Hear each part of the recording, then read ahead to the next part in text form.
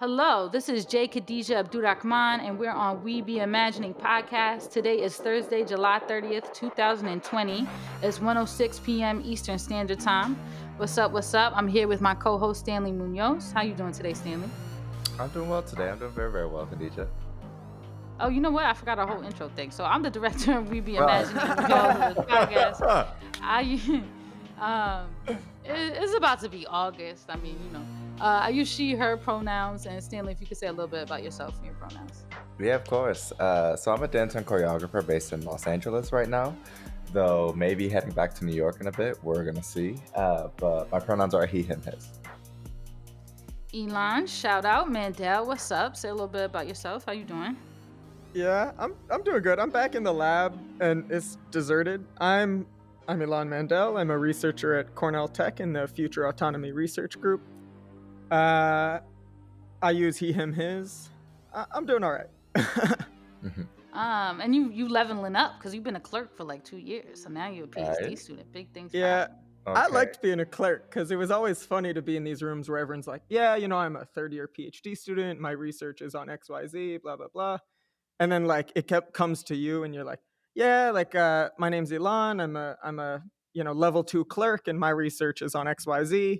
And people are always a little bit thrown by the title. But I enjoyed it. Captures that like Kafka-esque institutional hegemony. Although I think there's a transition anyway away from like, I guess, to the white supremacists. But anyway, different story. So I don't know if that was in reference to me, but like I try not to. No.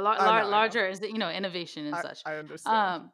So today we're gonna get it together because we've got a really dope episode planned with Mimi Anuha, a Nigerian American artist and researcher whose work highlights the social relationships and power dynamics behind data collection. Her multimedia practice uses print, code, installation, and video to call attention to the ways in which those in the margins are differently abstracted, represented, and missed by socio-technical systems.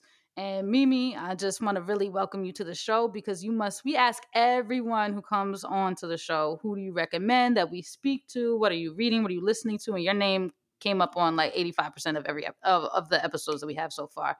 So thank you so much for making the time to come on the show.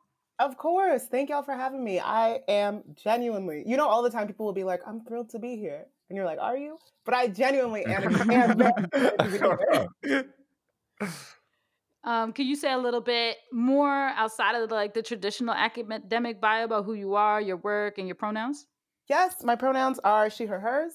I am an artist and a writer and a researcher. I guess anything within those titles or outside of it, I don't know.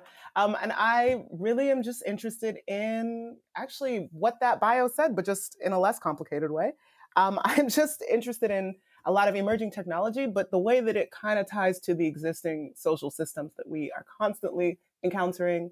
And really, a lot of the work I do is trying to look at the space between those, looking at the myths inherent within that, like the ways in which people say that something is really new, but actually it's really old and on top of systems of oppression, or the ways in which people are taking a system that is really violent, but actually trying to find ways to make it work within their own spaces.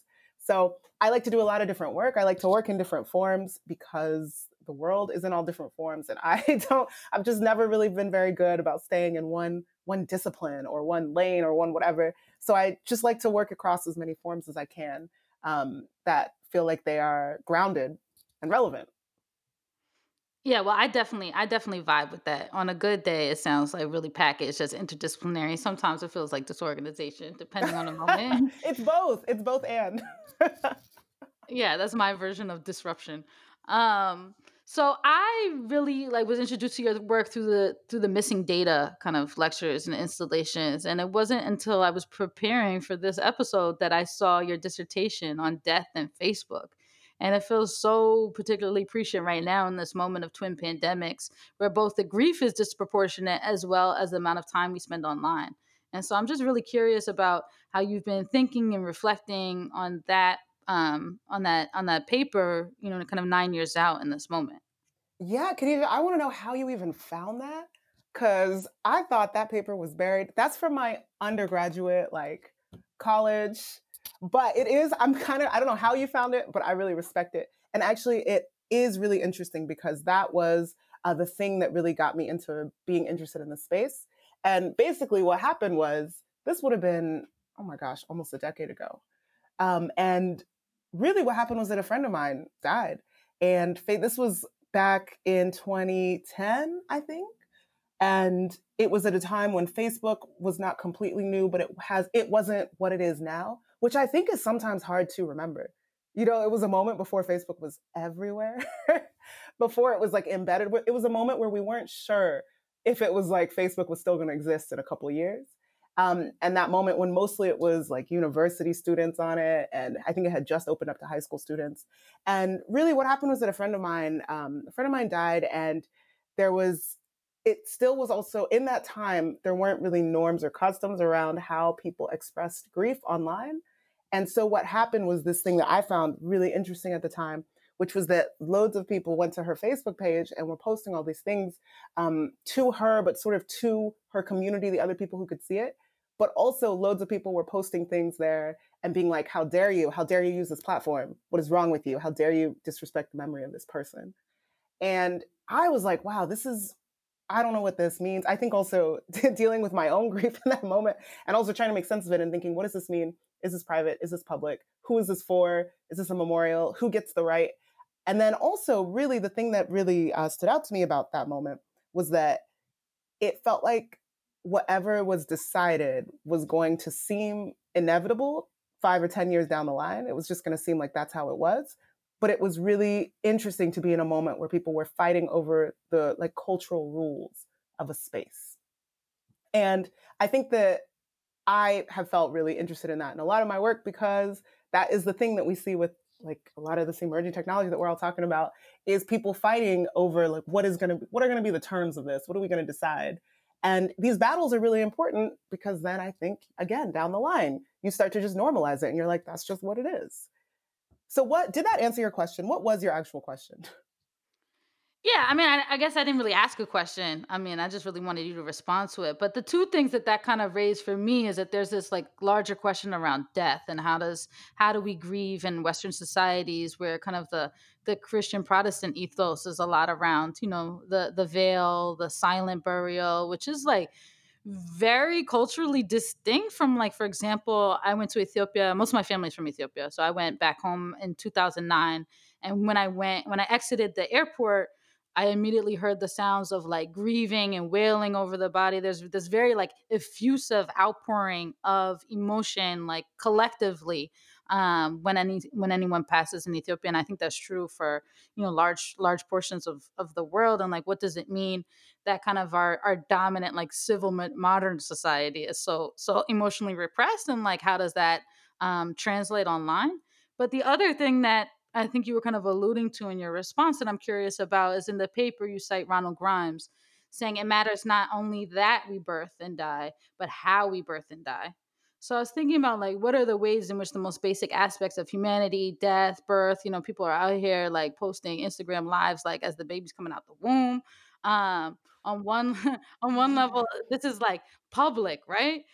And you have the erosion of these privacy policies that you talk about in the paper on Facebook. But then the other level, like, what is this public when the public is on this proprietary software?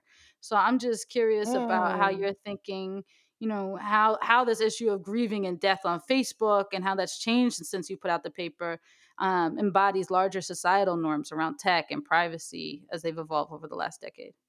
Oh, there was so much there. Okay. To start back at the beginning with what you were saying, just when you were talking about going to Ethiopia, something that you talked about is something that I talked about there and that I still think about now is really the ways in which different practices around grief are expressed and allowed in different places. And I think allowed is a good word because what I think about a lot in this Western society, I'm here in the US, is the way in which emotion is just permissible for like a certain amount of time when you're talking about grief. And what I mean by that is like, there are funerals, you go to the funerals, somebody's upset, you're like, absolutely, I'm there for you, I got you. And then at some point it almost feels like societally, I'm thinking not just about like interactions with people, but also like our structures and our jobs and the ways in which how much time you're allowed to get off even. there's this sense of like, okay, now move on. Here we go. Life keeps going. And I contrast, I'm Igbo, I'm Nigerian specifically, I'm an Igbo girl, and we have a whole like traditions around grief that last for at least like the most basic one is at least a year. At least. Because you're like, it's a whole, like this is a whole experience. And I know something, one of the last times I was back in Nigeria, it was I was there for actually a funeral of a relative and something, my grandma. And something that really stood out to me was how there was also this idea of kind of action and emotion. I think here, a lot of what, here in the US, a lot of what I see is how you're supposed to, you feel a kind of way and then you act that way. And a lot of Igbo grief rituals do not assume a kind of feeling and then action. It's an action that will bring you to a feeling. So it's like you should be sobbing. And if the sobbing is what allows you to feel the sadness, you get like you should be acting. And there are ways that different people who are differently related to the deceased person, there are different ways in which they're supposed to act. And in acting that way, that's what brings you to the emotion. And that just is something that always really, really just stuck with me, just in a general sense, thinking about grief, just how there's this thing that we all feel, we all are going to go through, we all have to experience, but there are still kind of boundaries around how it is allowed is endlessly interesting to me. And especially because grief is one of those things where it can't be just academic. It never is. And I think I'm really interested in these topics where it's like, you can't just try to make this abstract. This is at the same time symbolic and like very concrete within us. So there's that part of it. But then this other thing that you're talking about, I think is so interesting about what do we do with the things like these huge life events and emotions and our need to have them be seen and our need to communicate them, but also the fact that the way that we have to communicate them now is through these sites that we know that we don't own, that we know we don't have any kind of power over. We are well aware of that. I think it says something really a lot about us that I think loads of people, I get kind of tired of this narrative where it's like, if you just show people, they'll understand. Just tell, people don't know that people know what Facebook is like. We know, we've all been around. We know that we don't have power and control and ownership over these things. It's just that also we still have this need to share and this need to connect. And that is something that I think does get exploited, which is maybe a topic for somewhere else. But it's I've been looking at a lot of stuff in like the misinformation and disinformation scene, and something that my partner talks about a lot, who works at Witness, and he talks a lot about how people when people are sharing things online, it's not just that you are trying to share a fact or some kind of information. You're also it means something when you share it. In sharing it, you're asserting a kind of identity, and you're trying to say, this is the kind of person I am, and this is the kind of things that I believe in. And it's not always like a one-to-one direct relationship. Sometimes it's just like, I just want to also talk about who I am. And so I think that this is the space where it gets so hard when we think about these tech companies, is that it's not just data. It's so much of ourselves that is there too. I think one of the things that came to mind when Khadija was speaking also was this idea of like, who are the people that build these platforms, right? Like, what gets culturally encoded in them, right? We spoke to Sarah Roberts much earlier in the season about content moderation. And you have this kind of colonialism that happens, right? Where the people who are defining what is acceptable content, acceptable grieving, acceptable ways to be in online spaces now are being written within a certain mindset. I forgot who the author was, but there was someone who described the process of creating a social network before Facebook and giving up on it. And it was the person writing was, I don't know if it was a single mother. I'm forgetting the article, but they were talking about the values that get culturally encoded, right? Like, we talk so much about like free speech on online spaces, but like the First Amendment is not referring to private companies. And yet we just like decided that this was one of these values that gets encoded in this like one-to-one way. And I don't know, I think there's something very interesting about the idea that these spaces are being defined within certain contexts, right? Like Silicon Valley is a mindset that encodes its values, but then because there is so much economic and social power in these spaces, it gets exported everywhere, right? So like now, if you want to grieve on Facebook, you have to grieve in ways that are acceptable to, a kind of specific cultural context, no matter where you may be. Yeah, definitely. I think that the word that I always think about when it comes to this is just overrepresentation. Just the way that, as you said, one group gets to sort of decide what the rules are going to be, but then gets to overrepresent that and force everybody else into that same way, that same paradigm, that same way of being. Really, it's two words I think about. It's overrepresenting and then also incomplete, like the incompleteness of that is also always tied to it at the same time. Mm. This is like kind of significantly tangential, but have you ever watched 6 Feet Under? No. I don't watch a lot of TV, and when I do watch TV, I don't watch a lot of white TV, but this is like one of my top like white shows. It was on HBO and it was about a family-owned funeral home. And it was about five seasons, and it's really like examining these notions of like how do we grieve here in America, but then also like through the course of these 5 seasons, there's like these larger monopoly big funeral homes that want to buy out all the little funeral homes that change the way that we grieve inherently. And so looking at the business of death in a way is kind of like a parallel to what we're experiencing with tech and like hashtag break up big data, break up big tech that's been going on Twitter yesterday. So it's just interesting to me. But I'm just wondering, does COVID-19 in this particular moment kind of change the ways in which you're thinking about any of these questions? Well, I want to just rewind a little bit to what you were saying about that business of death. There's this project that I started years ago and had so much trouble with it, where it was around death certificates.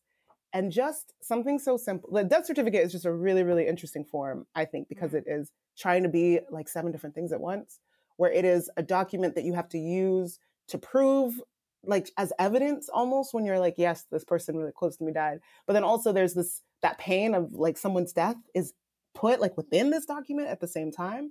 But then also just even encoding this question of like, what does it mean to say what somebody has died from is a really fraught question. And all of those, I find death certificates really interesting for thinking about like the needs, death as this human process that has to be then put into this data form and then used for so many things. And then something I found really interesting when I was doing research here in New York is realizing that everyone who dies has a death certificate. Nearly everybody who dies, for the most part, will get a death certificate, even if their body is just going to be like dumped on Hart Island. Even if whatever happens, like the need for them to be cataloged into a state kind of database, that data of their death becoming really important. And usually the reason for that is public health. There's kind of the tie into COVID where, at least for me, when I would talk with people in the Bureau of Vital Statistics here in the city, they would say, well, we do this. This is really just for accounting reasons and also public health. It helps us know things a little bit better. But just there's this, it sounds so morbid, but I do find the subject of death and grief really fascinating because it forces, it really just eludes that I'm always interested in things that kind of push back against our need for metrification, quantification. And so much around death does do that. With COVID, oh my gosh, I think there are just so many different directions to go in with thinking about this, just about undercounting and overcounting, about like various Black and brown communities being disproportionately affected by this. I find it almost too much to say. Like it's so big in thinking about this. I don't think you asked if it has changed for me, how I'm thinking about things. I don't know if it has changed so much as a really exemplified, maybe. There's some things, and at least on the data and death side of it. But I'm curious what y'all think. Well, I was going to say 2 things. One of the death certificates, thinking for me and my research focus on child welfare, like a big thing that comes up is birth certificates. So when a child is adopted, the biological parents are removed from the birth certificate. And, any of their previous names with the first or the last name is changed. And, there's some adoptees who are now organizing in order to change those laws because people will be unable to track down their biological family unless they do those consumer DNA tests, which are fraught with, other issues. And so these are both like incredibly like political documents, which is maybe an obvious statement. And also it's not inevitable. So, like, when my father came to this country as a foreign exchange student, he had to provide a birth date. But in Jimma, like the countryside of Ethiopia, which was like a coffee plantation where he was raised, there was nobody out here like documenting births. I mean, that was like just not even that didn't even just it wasn't even thought about, particularly at that time. And so he like he picked a date. And like when I asked like how old were my grandparents, I'm getting like estimates based on like visibly like how do they look and like relative to someone else. And so, and this is like a long existing civilization. So it's just funny that we feel like so much of this requires this kind of bureaucratic process when it really is like not so necessary. And even on a public health level, I'm not convinced that data is a solution to our public health problems. You saying that, I just want to say I have the same experience. I was talking about my grandma who passed away, and we don't know what year she was born in. It's okay. It has, it didn't really change anything. My dad and the rest of his siblings ended up kind of choosing a date for her because she had to have some things on forms. But just to your point, I was looking at death certificates in New York and in the US, but specifically here, starting from here and then kind of getting wider. And you see, as time goes on, more and more and more and more information is collected on these death certificates, where you start to see, just again, to your point about the politicization of this, and also the datafication of it, this kind of sense of, oh, if we can just like get more, then we can do X, we can do Y. There's now all these questions that are meant to really hint at class, where it's like, what, this person's died, like what was the year of schooling that they achieved? Did they smoke? Did they do this? Like all of these different questions that if you look at previous forms, this just was not the case. So I'm just echoing the sentiment that you have said, but say, yeah, you can see that looking at the form itself over time as well. Well, also, I think a lot about death. One, because in another project I worked on, Word to RI, we collaborated with Reimagine End of Life, which does these like big festivals on the West and the East Coast, kind of bringing together artists and activists and like everyday people, religious leaders to do different kind of programming around what does it mean to die, like the process, philosophically, et cetera, et cetera. So I thought a lot about it through that and like kind of the events that we did. And then my mother is also a palliative care nurse practitioner. So I've spent a lot of time thinking about death. I'll say like on the data side, I don't think this has gone mainstream, but I remember when I was doing research around this, that of course there were some people trying to predict who's most likely to die in order to allocate hospice care. This is pre-COVID, right? Mm-hmm. And so it can already go into these like horrifying directions. Yeah. You saying that, I remember writing. Yeah, I agree with. I also think a lot about. I just think it's so it just touches on so many things, and also there is that great uncertainty, and also like taboo and fear, just in talking about death in general.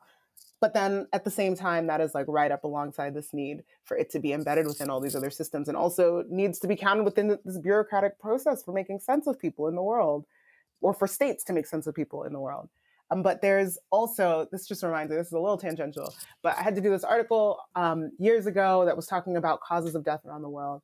And I can't even remember the bureau that I was even talking to, but they were just talking about, rather than, they were talking about years of life lost as a way to try to understand death and how people were dying.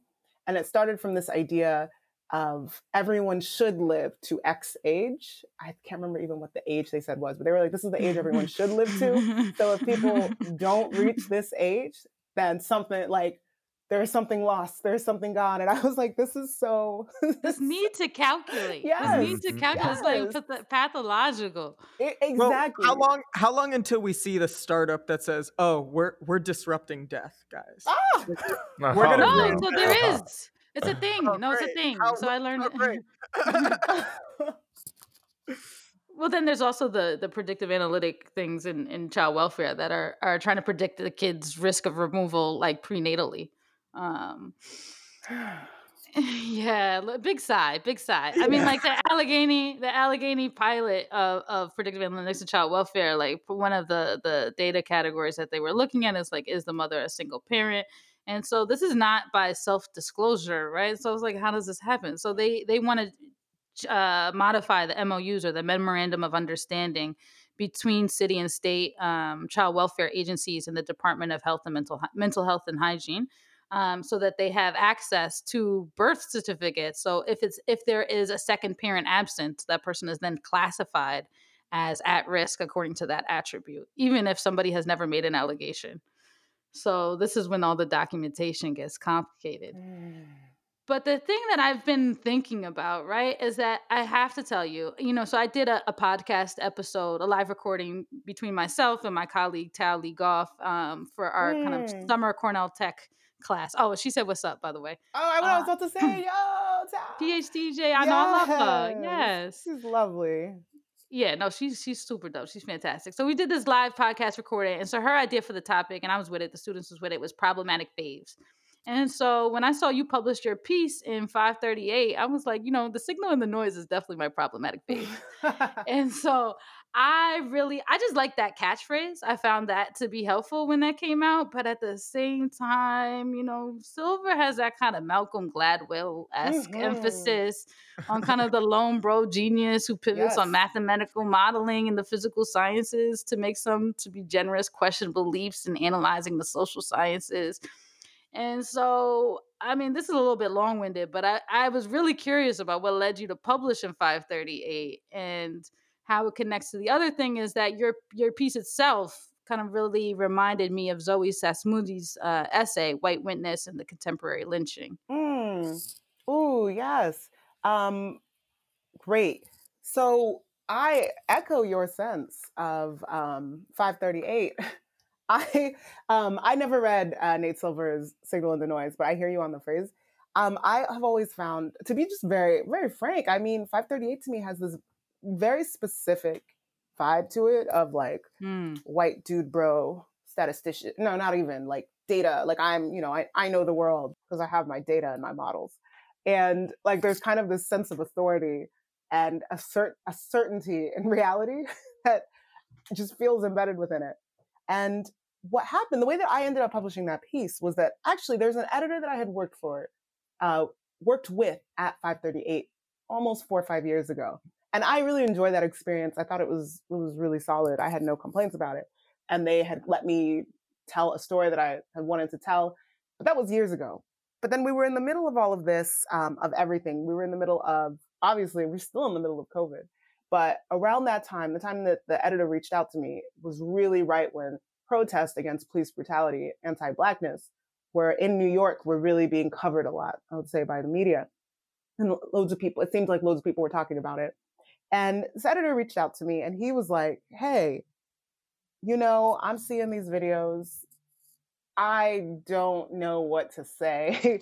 He was like, I feel like you've thought a lot about missing data. You've thought about stuff like this. He was like, I don't even have a question I'm asking. I'm just wondering, do you have anything that you wanted to write about?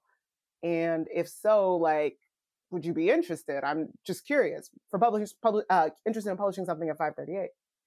And I was like, as a matter of fact, because I had been thinking specifically the stuff in the piece, but then I told him, look, I was like, I got to be honest with you.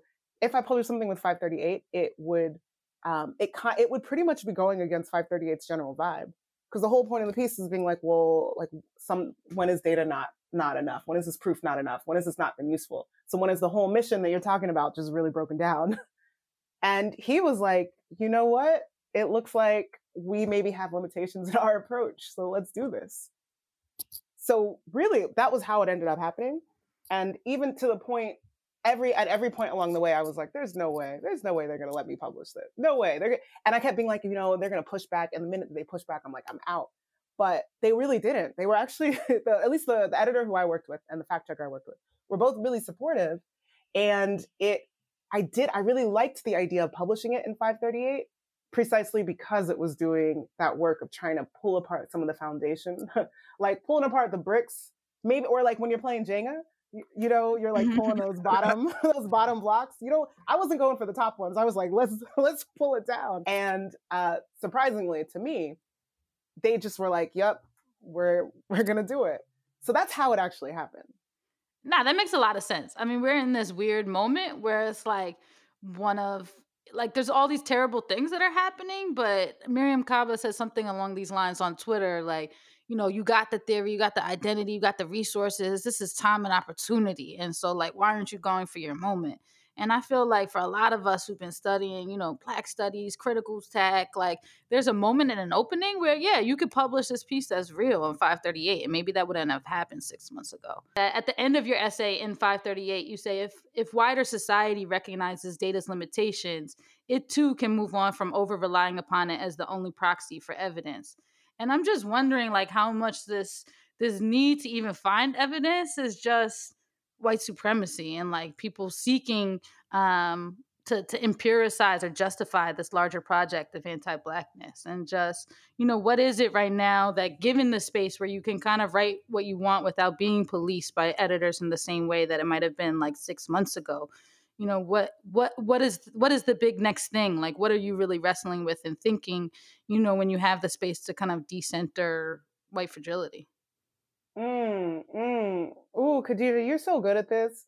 You asked like 3 huge questions in one, and then you're like, now go. But I think I'm not supposed to do that, but yeah, thank you. Well, it's good for me. It gets me thinking of all these different directions. Okay, let me see if I can tease that apart a bit. Okay, so there was one part of this, I think, has to do with, you were talking a little bit about just this loosening and this like space to be able to talk about this a bit more right now, which, actually to me feels less a space of, we've been out here talking, we've been having these conversations, now it's recorded, we've been having these conversations for years.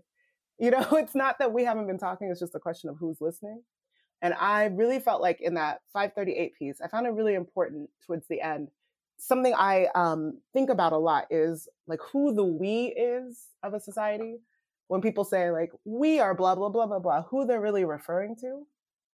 And in that piece, there's actually a great I'm just forgetting everything. There's a really wonderful researcher who talks about this, and she talks about the nous of any society, which I really like.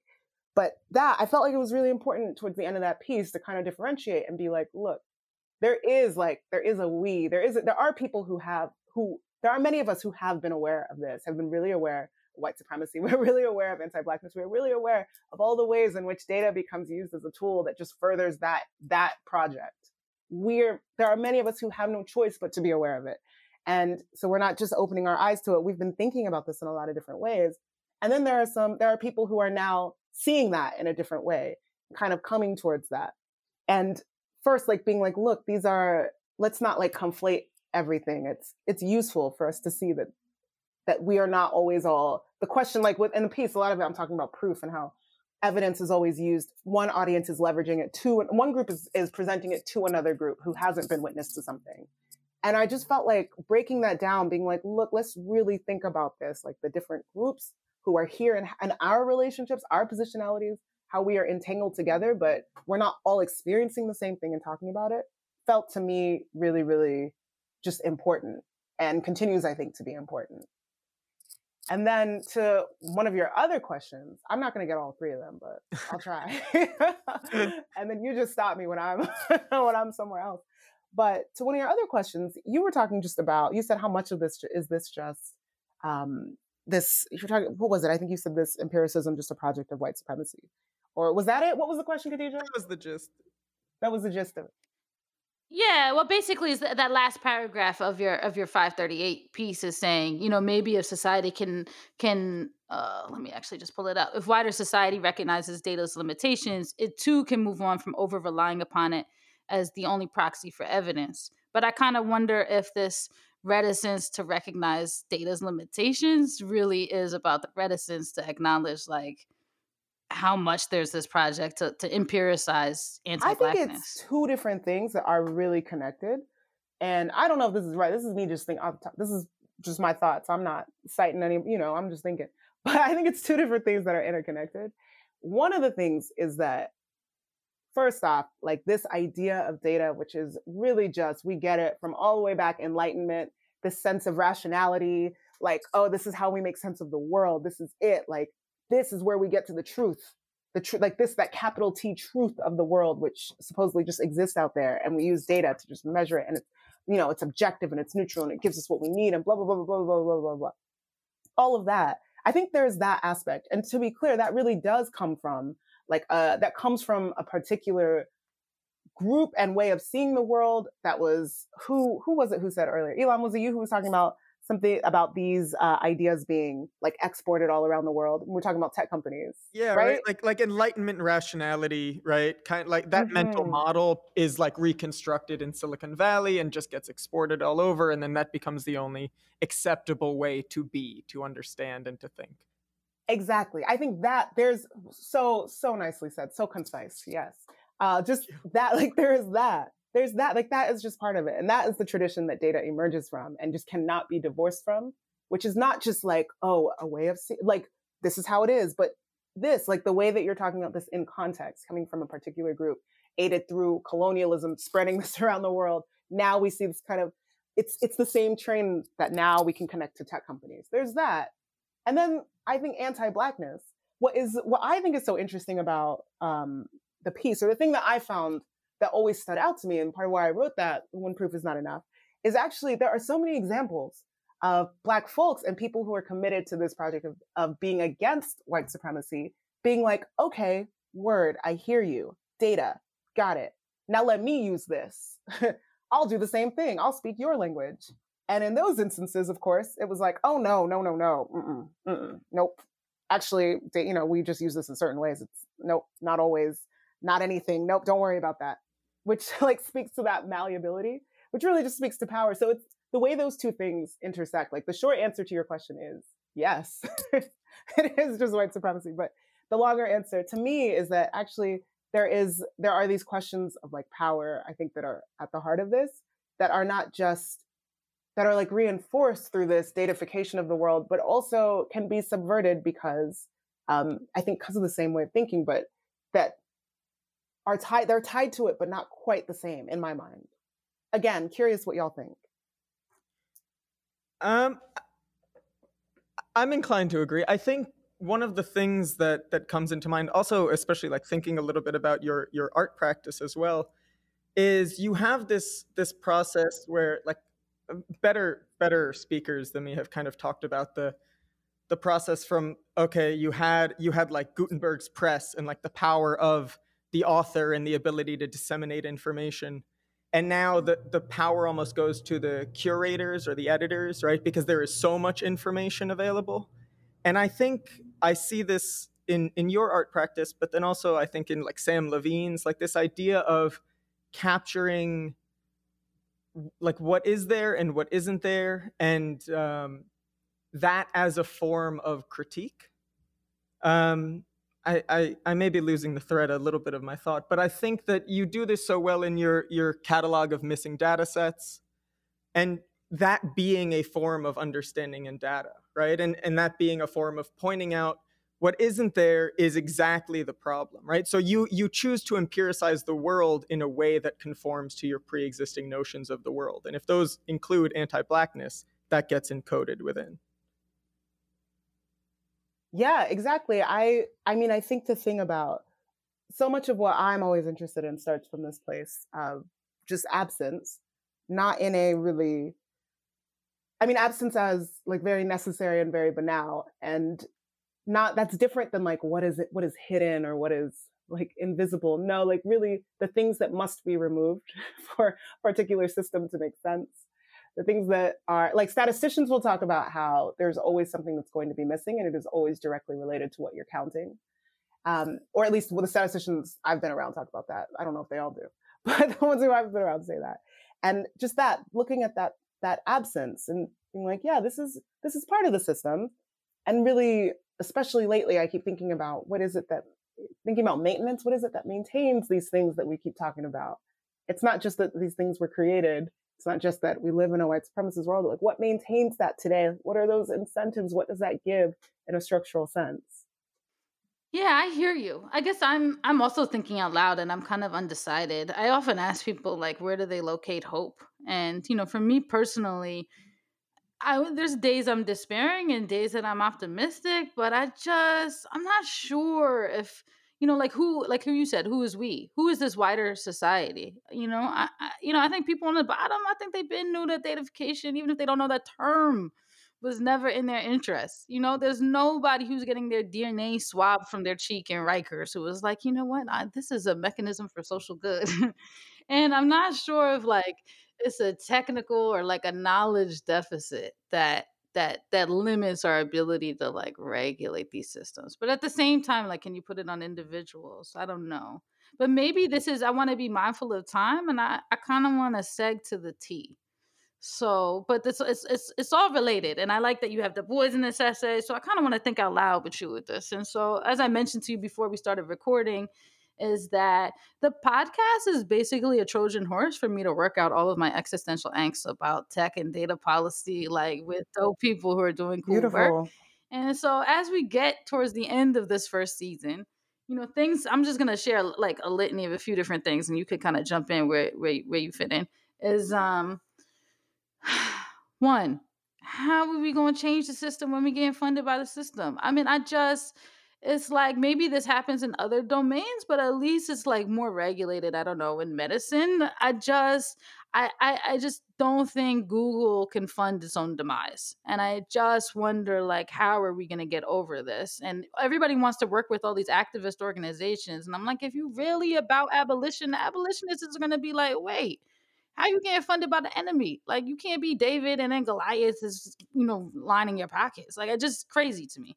Two is that, you know, and I say this like I'm Ethiopian, you know, like I'm first generation. I grew up here like in Black American culture, but I'm first generation Ethiopian. And it's just, I wonder why it is that so much of the leadership in tech is first generation or like, you know, with an African background. And I'm concerned when we're like so much of the conversation happens within convenings by like white or like South Asian people. And then we're talking about a very specific, like context dependent Blackness, and people are being brought in that maybe have like a very different life experience and haven't encountered some of the specific types of policing that they're describing until they've seen it through computer vision. And so those are just two of my kind of like existential angst. But I don't know, like, I feel like this is a great moment of possibility, and I feel privileged that, you know, I'm not really an academic, so no one can really ice me out and not co-author a paper with me and not co-sign a grant. So I feel like I can kind of say what I want, and I know that not everybody is in that position, right? And so in this moment that we have, in this little platform we got, I'm just kind of curious, either my existential angst, if you want to respond to either of those two things, or, you know, kind of where you're at, where you're thinking.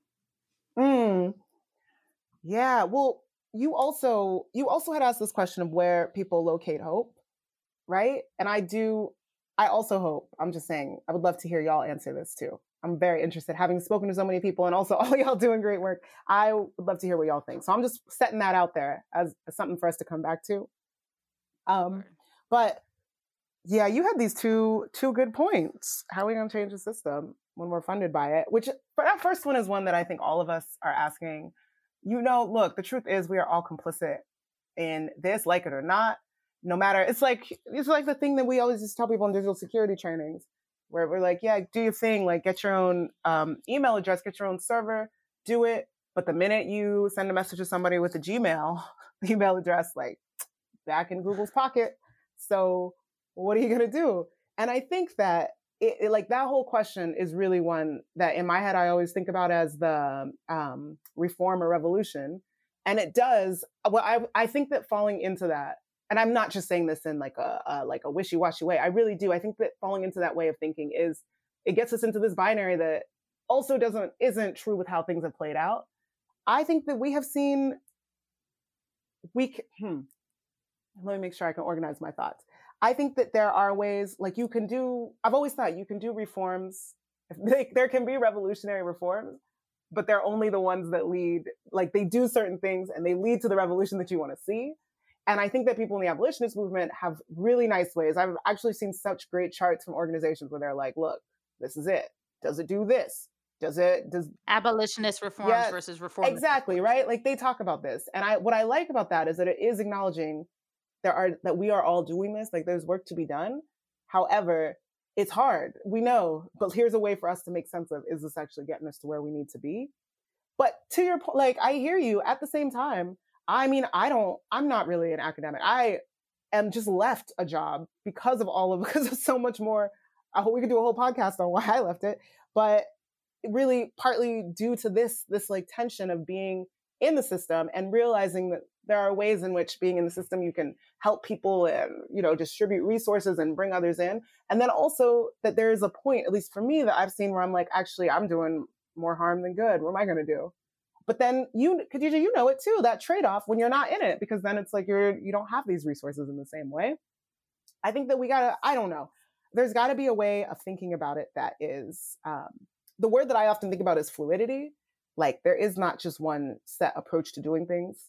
We have to be able. Yeah, there's no ideological purity. No, of course not. And who needs that? That's boring. That's, you know, everything. It's not what it's about. Like really, it's about us being able to move through different contexts and recognize what it is that we have and respond like water being poured into different containers and really be able to see the container. Because at the very least, if you can see it, then you're like, I recognize the trade-offs. Nah, I feel you. I want my money. I mean, what I want, first of all, how much agency do I have? But I want my money like one generation removed. 'Cause it's it's complicated. Like I feel like Amazon is a very present villain, you know, and just Sorry to Bother You was such a good movie. Give me that and Carnegie am money. like, am I Is what you're subsidized?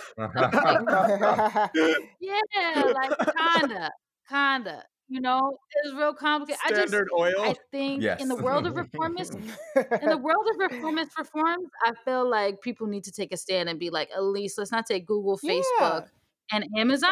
And that said, like somebody, a PhD student at Stanford made this point to me, like, you know, they haven't divested from the prison industrial complex. So is the Stanford money better than the Amazon money? No, but I think in the space of tech to take a stand against like the primary actors that we're critiquing, not to take their funding, I think that's part, in my opinion, that's part of the abolitionist reforms. Yeah, and I agree with you. I love that first generation.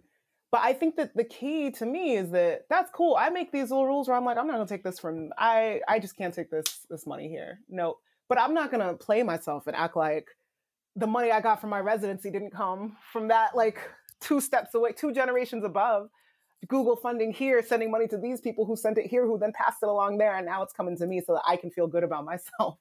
I think that is just the trick. The trick is to like have those rules, but to not see it as like, now I'm morally superior, or now I'm pure, now I'm outside of the system. Because the goal is not, it's not just so, it never was like, are you inside, are you outside? It's something else, I think. Well, the irony is like we started going to Whole Foods to get organic food, and then Amazon bought Whole Foods. But they take food stamps. I think what you're getting on, Khadija, is this kind of purity politics that people talk about, right? Like it's not about being pure, it's about being self-aware, right? Like I think like we need to be like hyper conscious of these things and like not delude ourselves. But I agree that like there are lines in the sand that absolutely should be drawn. Yeah, I will say a beautiful part of the abolitionist like intention is that you kind of have to find 3 ways of moving. There's like, you need to understand how to move within the system. You need to understand how to create policies that are going to overthrow the system. And then at the third front is creating or building the new world that you want to see. And I think that's a beautiful part of the abolitionist movement that kind of all of this speaks to.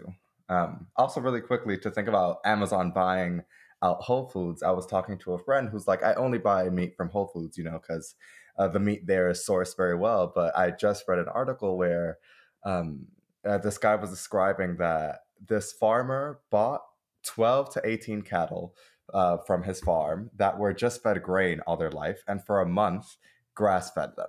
And because of that, he was then able to sell these 12 to 18 cattle to Whole Foods and market it as grass-fed beef that's ethically sourced, right? And so it's interesting to see how Amazon is continuing to seep its teeth into all of this. And they use prison labor.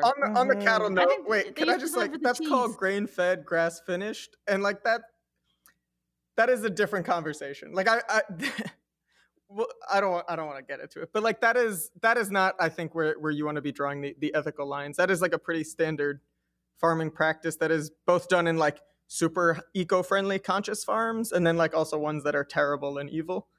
Of course, but what I'm saying is that it's very different when it's then promoted as just grass-fed beef, and it doesn't explain the entire situation, but I think it alludes to what we're discussing. I mean, there's a lot of standard things that are crazy. Like my generation, I was born in '88, so my generation, they had the whole conversation about, realizing that food doesn't come from the grocery store. Like there's farms and stuff. For my kids, it's like food doesn't come from the Fresh Direct person. Like the delivery person is not the farmer. Like we get more and more removed from the supply chain. And so there's so many things that are standard and normal that are so like bizarre. I just, yeah. I guess this gets back to the question of hope is that, my hope lies in I don't just want to make it better here. Like I like nice things. I've been broke my whole adult life and I really like, the fancy things and the university resources and I like all those things, but I really don't want to just make it better here. Like I really appreciated how you talked about how you wrote that original paper in your undergrad because your friend died. I remember and one of our mutual friends threw together all those salons and I spoke to somebody who was like a researcher at one of the big think tanks and I was like, so why are you into predictive analytics? And they got really defensive and they're like, well, what do you mean? And they started telling me their entire CV. No, I was like, were you like 12? And you were like, oh, I love algorithms. Like, how did that happen? And so I've really just come from a human standpoint. Like, I read a lot of stuff, but it really comes from like, I want to get out of this. And I just, people in cages, it's not to be pedantic or to just like deploy these populist phrases to get away from like the nuance of socio-technical systems. But I just worry that when so much of the conversation continues to center white fragility and you're using like identity politics in order to redress like societal harm, that doesn't make me feel particularly hopeful. Or like the lack of a class analysis. Like there's some memes going around about how this like weapons development company hired Black trans people. And it's just, I think that particular one is a satire, but it's not that far from the reality. And just, that's what I'm wondering, like, how we gonna get out of here? What gives me hope is like people like you, our peers who keep it 1,000, and that gives me hope that there's other people who are trying to figure out how to get out of this and know that we complicit, there's nowhere to run. But I don't particularly see where the opening is right now. Resistance, maybe getting yours a little bit, but like a radically different society, I don't quite see it yet. Yeah. Oof. I hear you. I really do. I feel like I got two different answers. I always say that, but I got two different things. One is that you were talking about hope, and even to connect this to the conversation before, part of what got me started thinking with that 538 essay, part of what got me was that I had been reading all these examples of Black people specifically through the 20th century who were like, look, we need to just catalog just how wild shit really is. And that should be enough because it's so wild. Like, look, the way things are here is actually so wild that I don't see how anybody could look at this and not be like, what? And so they had a lot of hope in this idea of like, let me just, was like, let me go down and do all this and collect this data. And this, all these different groups are like, let's put together let's do the work of going through all the violence that has been inflicted upon us. And let's actually write it all down so that we can submit it and point to it and do all that research around it. And the whole reason I think was this thing, their hope was that in making that clear, that would be enough. And I feel like we are definitely past the point. We have seen all that. We are past the point where we can put hope in that, in like appealing to the system and being like, look, if we just keep bringing all this out and exposing and talking about, people are in cages. Look at all that's happening. Look at what's happening with ICE. Look what's happening here. That will be enough. I think when I say we, now I'm talking about like us here and other people who are listening to this or who agree, who just like you are like, I'm not about this. I think that we know, okay, there are forces in place that are benefiting from this. And so for me, a lot of what I keep thinking about now is actually there is this thing like, who is the we? There is a mindset that a lot of this is coming from this. There is like a whole, I hate to use the fancy whatever phrases, but it's a whole matrix of domination that we are all caught up within. And really, I'm interested in things that can pierce that and reveal that, or are just like, we are doing something else outside of it that is not defined by being the counter to these things, but is like, we're trying to do it out here. I agree with you. What that really looks like is the question. But isn't that the work? Isn't that what all of us have been doing in all different ways? I don't know. Who's all of us? Well, Yeah. one, I feel like Oh, I Yeah, meant, sorry, I I don't meant know. the four of us. Oh, Well, the yeah, I need to be clear. This is the thing about the we. You got to be clear. I mean, like, isn't that what we, the four, like us here, isn't that what we've been trying to do? Not all of us. Yeah, no, that's important to clarify the we. I was like, I don't know about that. I don't know about that. No. Well, look, we at the 55-minute mark, so we're supposed to do the whole ritual where you recommend some. And I don't know if we have enough time to address this, but I'm really curious. Look, people don't want to talk to me about this, but I'm really curious about what is your take on the fact that it just amazes me that there's such disproportionate African representation of the Black experience in tech. And not that the whole diaspora is not Black, but it's like a very particular dynamic. And I'm just, Yes. what do you think? What is You your know take what on my that? take? Well, no, you don't know. You're about to find out. But it's, yes, of course. Of course.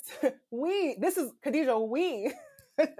I can't speak for Stanley or Elon, but we as like diaspora people, we don't have the same background. Like we don't have the same trauma. We don't come from the same thing. We haven't dealt with the same things. I remember when I was in college, I was I was one member of the Black Student Union Council. And somebody came up at the meeting and was like, I went to Princeton and was like, what I would like to talk about is the I'm quoting this person, this is their words. They were like the underrepresentation of homegrown Negroes in this space. Are we allowed? I don't know if we're allowed to say this on your podcast, but There's no you can edit. rules. But she, No. I'm with it. yeah, okay. Well, she was like, I really want to talk about the fact that this school says that 11% of the population is Black. However, really 3% of the population is Black Americans.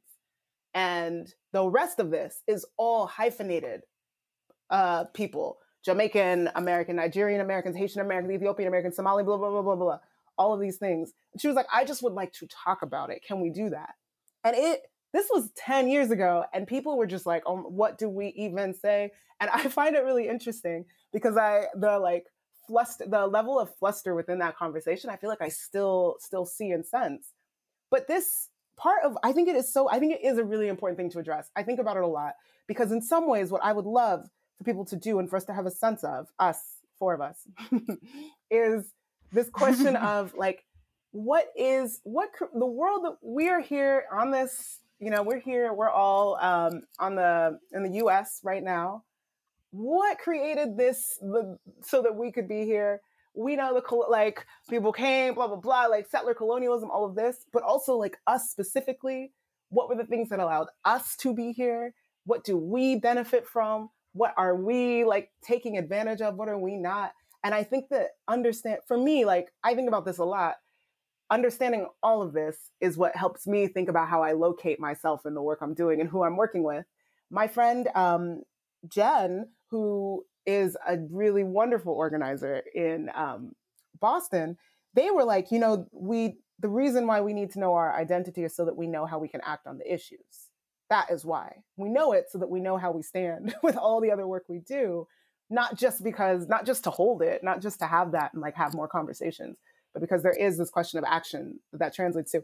So that is not, I don't know, again, I told you I wouldn't have any good answers for you, but just to say that I think that it's something that absolutely is like foundational. It absolutely is part of this conversation. I don't know what you mean when you say people won't talk to you about it. I'll talk to you about it for days. Publicly. Not publicly. Let's be real. Let's be honest. Like, I feel like so many of these convenings are, we're centering the voices of Black women. I mean, I just, if I hear another white person tell me this is such an important conversation, and now they got equations, they be indexing us. They like, let's calculate the proportion of trans people. But we're the liar. Show me the lie. Show me the lie. And it's just in the framework of that conversation where some guilty person and the people of color, and I really hate people of color because it's just like, most of the time, people of color makes me think of colored people, which makes me think of South African apartheid, which makes me feel like, my high yellow self is probably the only colored person half the time in the room. And then why is that even a rubric? Why are we using apartheid to come up with the lexicon? But I just feel like in that frame, nobody want to talk about it. And white people, they so excited to meet their diversity quota if they even bother. Nobody's being like, oh, well, like, what's the difference in positionality between the Nigerian American who went to, an English boarding school in Nairobi versus the Black American person who's like under facial recognition surveillance in their Michelama building. People, they're not parsing that. And so I hear what you're saying, though, that we've been having the conversation. So I think that there's a difference, and this connects to the funding thing. Like, I often think about, like, I love Spike Lee, right? But he took that NYPD money to do the PR, and shame. And that there's not that, I don't know, maybe this is an immigrant thing, but I'm pro shame. Like, I feel like we could use, in doses, not like all went round. But I feel like there should be some shame about the money that we're taking. And I just think there's a level of detail on the conversations that are happening in the social justice space that may not grasp all the technical things that we're discussing, that doesn't translate to the technical space. And I just I know you hate Fat Star, which is now ironically Fact Star. But like those type of places, yeah, I don't think, I think we show up, we roll in, and nobody talking about that. But, Khadijah, I'm not looking for those type of places to be giving me these conversations and these answers. That is the we thing that I keep talking about. That's not the we. That is not. Where's the Black Public Technology Project? Where is our thing? It's called Where's our thing? Reimagining. Where is it? It's pretty impressive. I don't know. Maybe Where you is it? heard. How you gonna be standing up and being like, where We is didn't. it? I'm gonna edit this part out. No, we about to get the grant money. We about to get bread out here. That's for after the recording. All right, I'm not gonna be. I have a lot of. All right, look, we had an hour and 1 minute. I'll let everybody, if you want to make a final comment, and then let's scroll to our recommendations section. It's like double dutch, y'all. You gotta just jump in.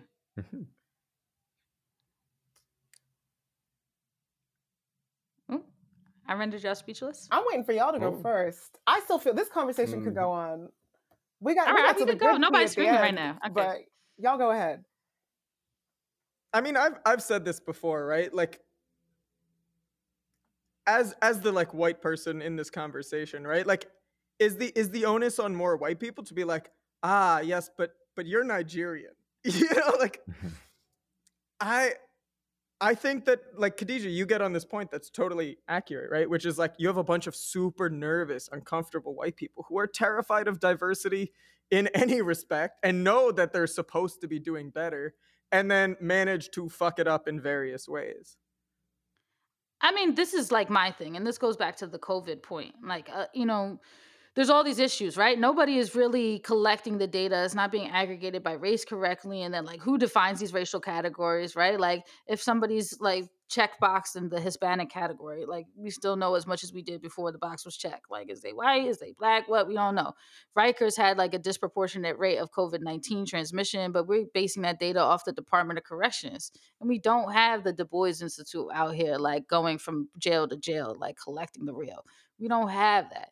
And it's just, to me, why it matters is that all this conversation about like freaking bias and racial disproportionality just like professionalizes and like, what's the word that I'm looking, makes opaque the fact that there's really like an act of genocide, in my opinion, happening to Black Americans. Like, looking at child welfare, they're systematically separating children from their families. Like, one of the caseworkers who wrote invoking the 13th Amendment in order to reform the child welfare system, and then published his piece in Cardozo, then went to do his PhD dissertation on the Geneva Convention and how these are acts of genocide when you're systematically decimating a population.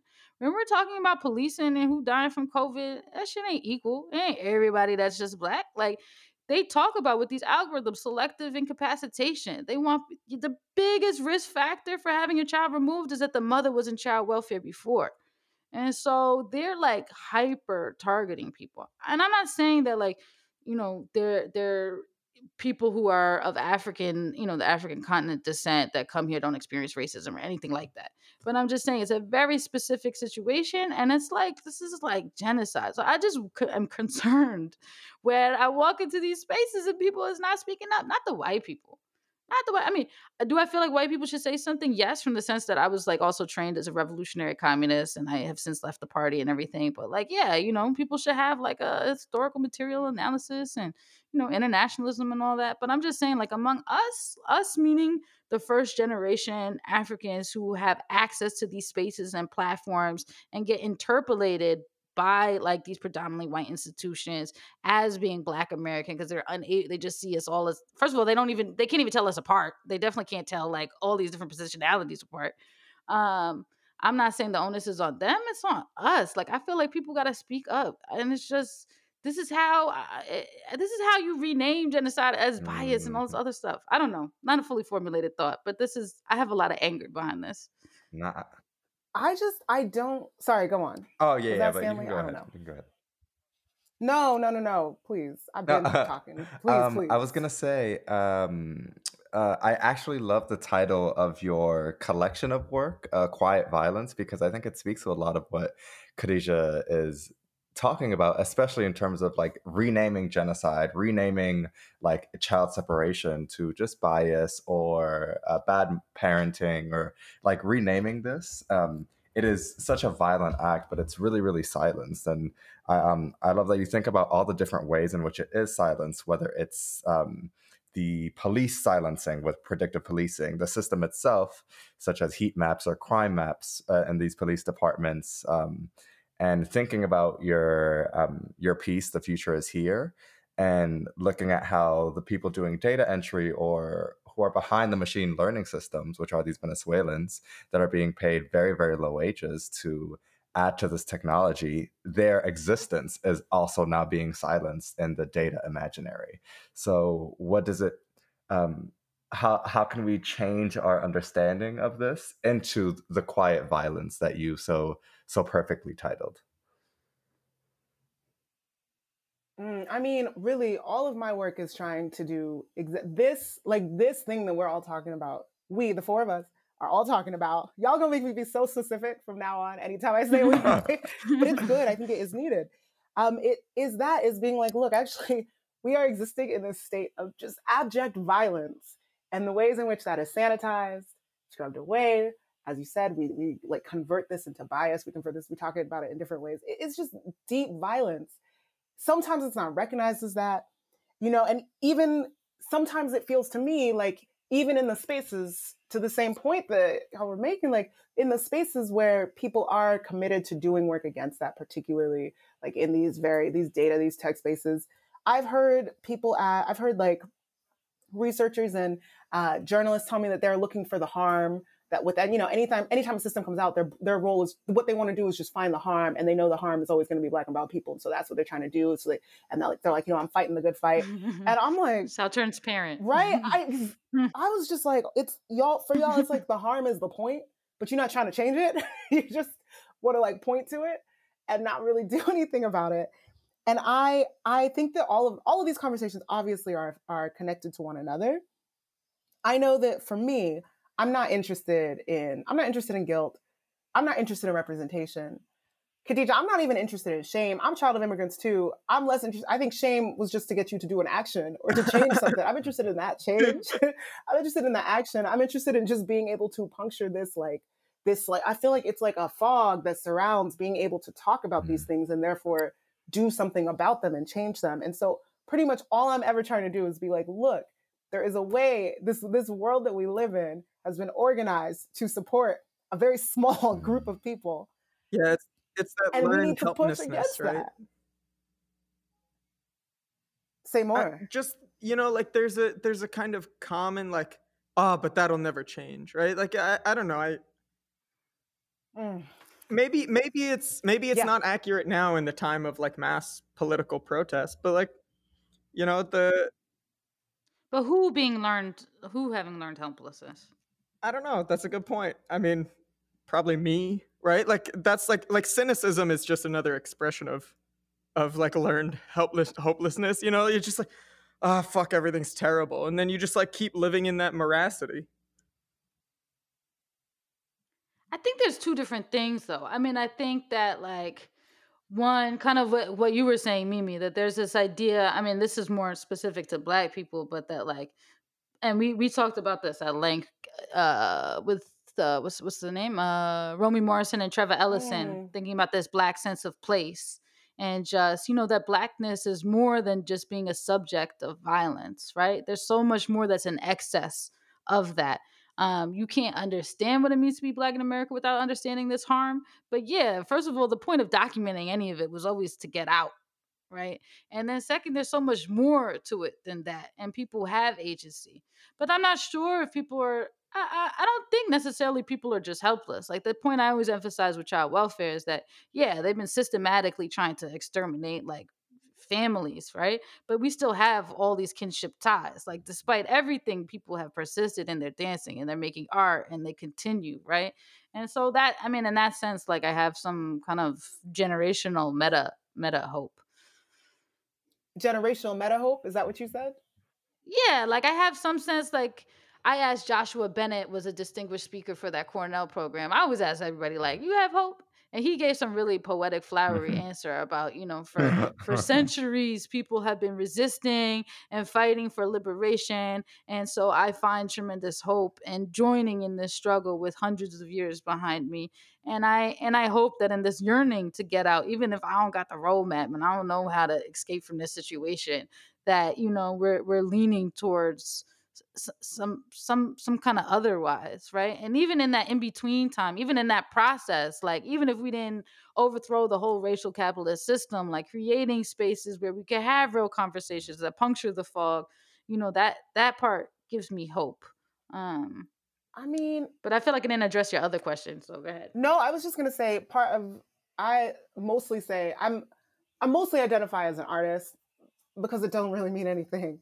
And part of what I think is tied to that is this. I'm not, y'all I'm like too excited. I need to put my thoughts together. But really, I'm not so connected to needing to see that everything I do, that I need to see the impact of it right away.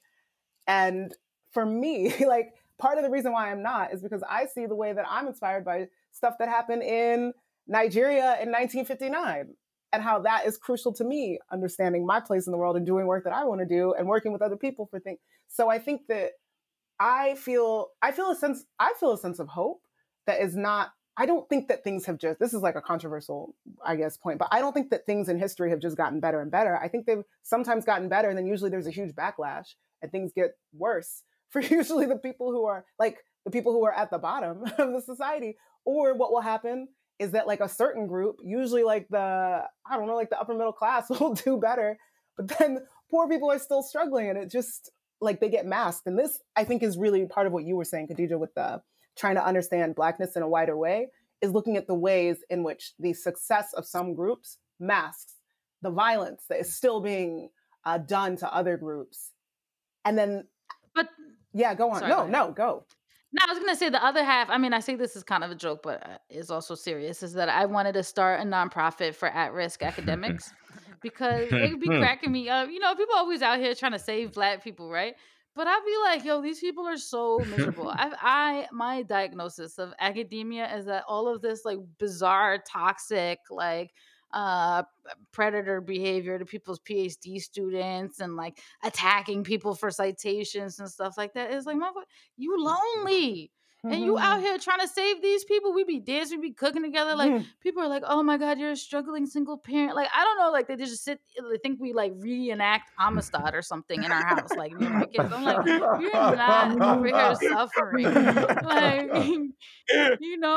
my kids be over here, like, dancing on the kitchen table, playing loud music. Plus, now we on some Jeffersons. We just moved to a Brooklyn Brownsville, so we definitely don't know how to act. And when I was broke, like, we had TV and sneakers. We was happy. We was chilling. Like, I think, some of that narrative where we only see the success of the middle class being made legible kind of misses the point that, like, I don't know. I mean, in an African context, I love, like, there's this great piece in Long Reads about Nigeria and how this, like, they were trying to do all the city planning and they didn't take into account like these illegal tent cities because they were illegal. And then their map was completely off because, these people exist. And then Doctors Without Borders came to come save them from like dysentery because they didn't have real plumbing.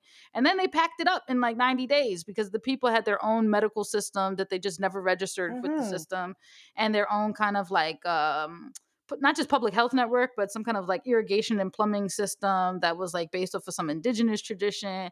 And so they was chilling, they was fine. Like, so, one of the things that I was thinking when you were saying, do things get better? Do things get worse? I feel like it connects to, you made another point earlier about death. And I think it was Carl Sagan who said this, like Western societies have a bias where they ask, what does this mean? When a lot of other cultures will say this thing has meaning. And so what do we make of that? How do we respond? How do we hold that? And just, I wonder if, the worse and the better are just all happening simultaneously, like in the multiverse. And so I'm just kind of like lingering in this moment. I'm hopeful and I'm angry and I want things to change now. And I know that they will, I know that, we wait in generations. Like I am more hopeful, though, I will say, for my kids' great grandchildren than I am maybe for my children. You got a lot more patience than some people. Yeah, I mean, I don't have children, but I have a hopefulness for my children that is less hopefulness and more like, y'all got to do better. You have to. You have to. I don't know. It's like a determination there. I hear you. To that, what you were saying, there's something you said that just reminded me of. There was this exhibition that was in Nigeria. It was in Houston. It was called The Progress of Love. And there was this artist who was part of it, was like trying to donate. She was in Nigeria and she was trying to donate money for like people in the West, but I can't remember exactly, somewhere in the US. And she was just like, please donate money. Like, come on, they need it. And it was this tongue-in-cheek thing, but it was kind of like what you were saying. Her part of the point of it was she was like, no, but really, it's not money. They're like, they need something. Something is off. Something is really, really off. We need to try to fix that. And there was something to that where I was like, yeah, I hear you. And that's something, James Baldwin stays talking about that all the time. He's like, really though, or stayed talking about that all the time. And Toni Morrison, all those, they used to stay talking about how, look, the issue is not with us. Like there is something else here that we need to try and think through. But I don't know. I really do. I hear you. I go back and forth on all of this. I think that those words, I don't feel too, you know what? I'm just going to stop there. Actually, I'm going to cut it off because I feel like I'm about to open another can of worms. So yeah, I hear you. So I think we should do the recommendations. I will just indulge myself. I'm going to tell like 2 30-second stories about Ethiopia. Mm-hmm. First 30-second story is that, there's like a lot of street children in Ethiopia, which is in many places. And just one ironic tangent of the tangent is that, what do you call that thing? Foosball is like extremely popular in Addis. So you just see foosball tables everywhere. And then there's these like little, what do you call them? Fables that a lot of the middle class people read about like the dangers of giving to the orphan children. And like one of them that cracks me up was talking about how they give shoes to the kids with no, because the kids are outside begging with no shoes, and then they'll come back the following day and the kid is not wearing the shoes because A, they sold the shoes to go get money, and 2, they get more money if they're not wearing shoes because they look like more in need. Mm-hmm. And people were just saying like, the lack of values here. I'm like, yo, homeboy is 6. He has created like a whole enterprise with the oldest person is 11. And we're over here talking about these kids are uneducated and they just like figured out a way to create new kinship networks to sustain themselves, to go out here and get money, their own culture. They out here playing foosball, like not out here starving and just like flies landing on them. Like they're so ingenious. Sometimes I feel like people miss the point. That's one. Second 30-second one is that I remember I went to the Addis Ababa Museum and I went to go see Lucy, who was at that time like the original human being. I think they found somebody older now. And then I look in there and it say Plaza of Paris. I'm like, where Lucy? Lucy was on tour. I don't know which university, but it was an American. They were like, she on tour in American University. I was like, first of all, she's already named by the archaeologist's girlfriend liking Lucy in the Sky Diamond from Beatles, as if we don't have our own musical tradition that's like millennia older than the freaking Beatles and all the problems with the Beatles. But now her remains is on tour. I was like, will you let a black lady rest? She was doing 2 Boom. shifts. Too much. And then they got this hashtag now, museums are not neutral. I'm like, museums got bodies. Where is that hashtag? I was like, we're talking about neutrality. Museums got, oh yeah, they getting bodies. Like, come on. And that's the part I'm just like, we need to level up, y'all. Like, can we keep it real? Like, we asking to diversify the board. Like, give us our bodies back. That's it. All right. So I'm gonna get off my pedestal with that one. So let's start with Mimi, you ready? You want to share? It could be something on topic or off, but just something with like our listeners to hear, listen to, something that you vibing with. Okay. Let me see. I think I got 3 things. One's a book. one is, I guess, tweets. And then the third is music. Okay. First one, I am just really obsessed with Sylvia Wynter so hard. Because I feel like she just talks about, I felt like reading a lot of her work, I was like, you are talking about the things that I feel like I have not been able to name for a long time. And I think it is so tied to this conversation. So on Being Human as Praxis, something like that, that's like one of them. But then I think that is the book. Oh yeah, I think that one is by Catherine McKittrick, who is like kind of, Sylvia Wynter is like hard to read. Catherine McKittrick is trying to make her a little bit more like grounding some of it. And so I just love that. I highly, highly recommend that. That's great, even though it's like work, but good work. And then I think that to some of the things that you are saying, this is really, so that's the first one. The second one is just Mumtaza Mehri, who I don't even know if I'm saying her name right, because I've never heard it said out loud. I've only read her poems and her tweets. But she's a British Somali poet who I really adore, actually, because I really love her work. And also because I'm not like even really on Twitter like that. But whenever I am, I really like going to her page because I love how she breaks it down. And I feel like, Khadija, these things that you're talking about where you're like, we're not talking about that. She is in dope ways. So I really like that. And then the other one, I gotta make sure I get it right. What was it called? So I have been really into, this is almost like it seems almost like what's it called? Like a cliche. Because like to talk about jazz, when you're talking about anything around Blackness, it really is a cliche. But, for me, like I told you, I'm Nigerian immigrant. I was not born here. I immigrated here. I did not grow up on a jazz tradition. I sometimes would read things and I'd be like, word, yeah, got it. Like jazz, so cool, whatever. But I really actually spent some time like listening to it, thinking about some jazz. And I really was flipping out because I was like, this is just all the stuff that I feel like I've been talking about with people. Because I'm just like the jazz, I don't know if any of y'all are like jazz people or you play jazz, but just the idea that like, there's just the idea. I love jazz. Just by the way, like that's like a whole. Me and you could do a second episode. Let's do it. We should do it because I've just been getting so deep. But something that I'm just obsessed with is the idea of the jazz song. How I feel like jazz songs are more abstract than anything else. In that you listen to a song, but you also have the understanding that if you heard the song in real life, like it would never be the way that you heard the recording. And so this like pushing against just quantification and codification, like this is like that, like the thing is multiple things. It's just so inherent in jazz. And that's just like the skinniest little thread.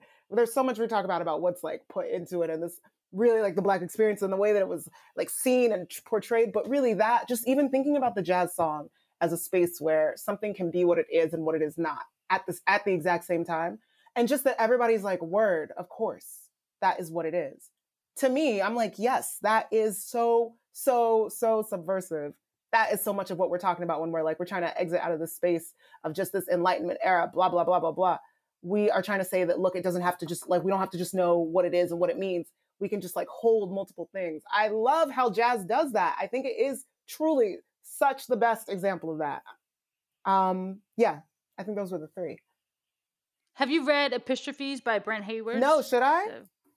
Yes, so good. Brent Hayes Edwards. Sorry, I combined his middle and last name into one. So good. And just the idea, there's like a parallel between the epistrophe and the algorithm that I can't quite articulate, but I think that you'd be with. Word. Quick segue, kind of a terrible segue, but very fitting to what you just said. So one of my recommendations is Kindred by Octavia Butler. And the segue is there's a scene in Kindred where Dana, this main character, is watching. So the book is based on this woman being transported back to the Annabellum South. And there's a scene where she's watching these kids play. Her white husband had been transported with her. And he's like, oh, they're just playing. And she's like, no, they're literally reenacting being sold. And they're complaining about who's worth more. So I would first just recommend Kindred because Octavia Butler is getting my whole life together and has been for the past few months, all quarantine, honestly. So that's a book. A show I would recommend is on Netflix. It's called Love, Death, and Robots. There's a specific episode called Multiversity where they kind of go back in time and they choose an event. They choose specifically Hitler's death, and they kind of recreate 6 different scenarios in which he died before he rose to power. And I immediately thought about how, but back then that's clearly impossible, right? They're just fabricating what could have happened. But with the amount of surveillance that all of these tech companies and not just tech companies, but the police that the government has on us right now, you can really recreate that episode in such a vastly different and more accurate way based on the information that people are constantly collecting on us. So Love, Death, and Robots would definitely recommend. And then musically, I've been in a place of exploring to be a little vulgar, the way that like sex is playing into this time and into, I think, my life as a queer person. 2 songs is Poppy Pacify. I performed a piece actually through We Be Imagining a while back, looking at how we become addicted to our own abuse when we are with certain abusive partners. And so I've continued to think about that and expand on that idea and think about how the daddy trope is in some ways a self-inflicted form of abuse in our search for this daddy.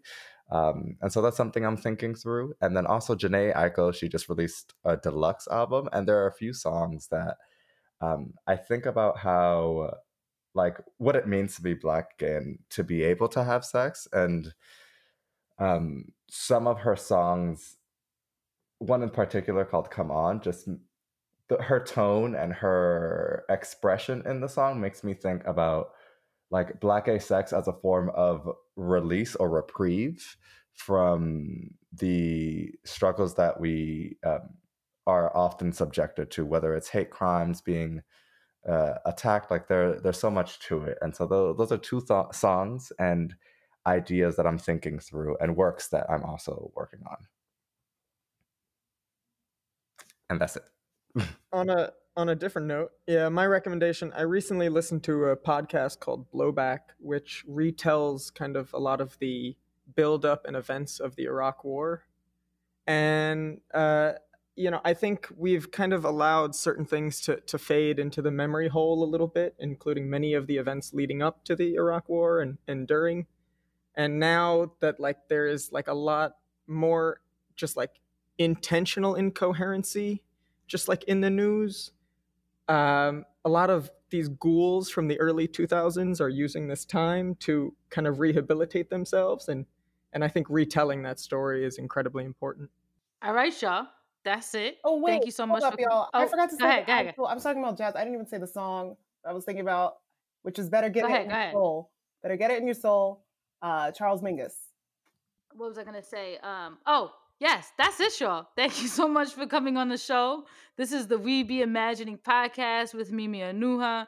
I guess you're not onto it. Do you want them to follow you anywhere? You want to shout out your latest work or anything? No. They can find me if they want to. It's all good. You can listen to Mimi Anuha only on the We Be Imagining podcast. I don't exist outside this podcast. She's actually a figment of our imagination.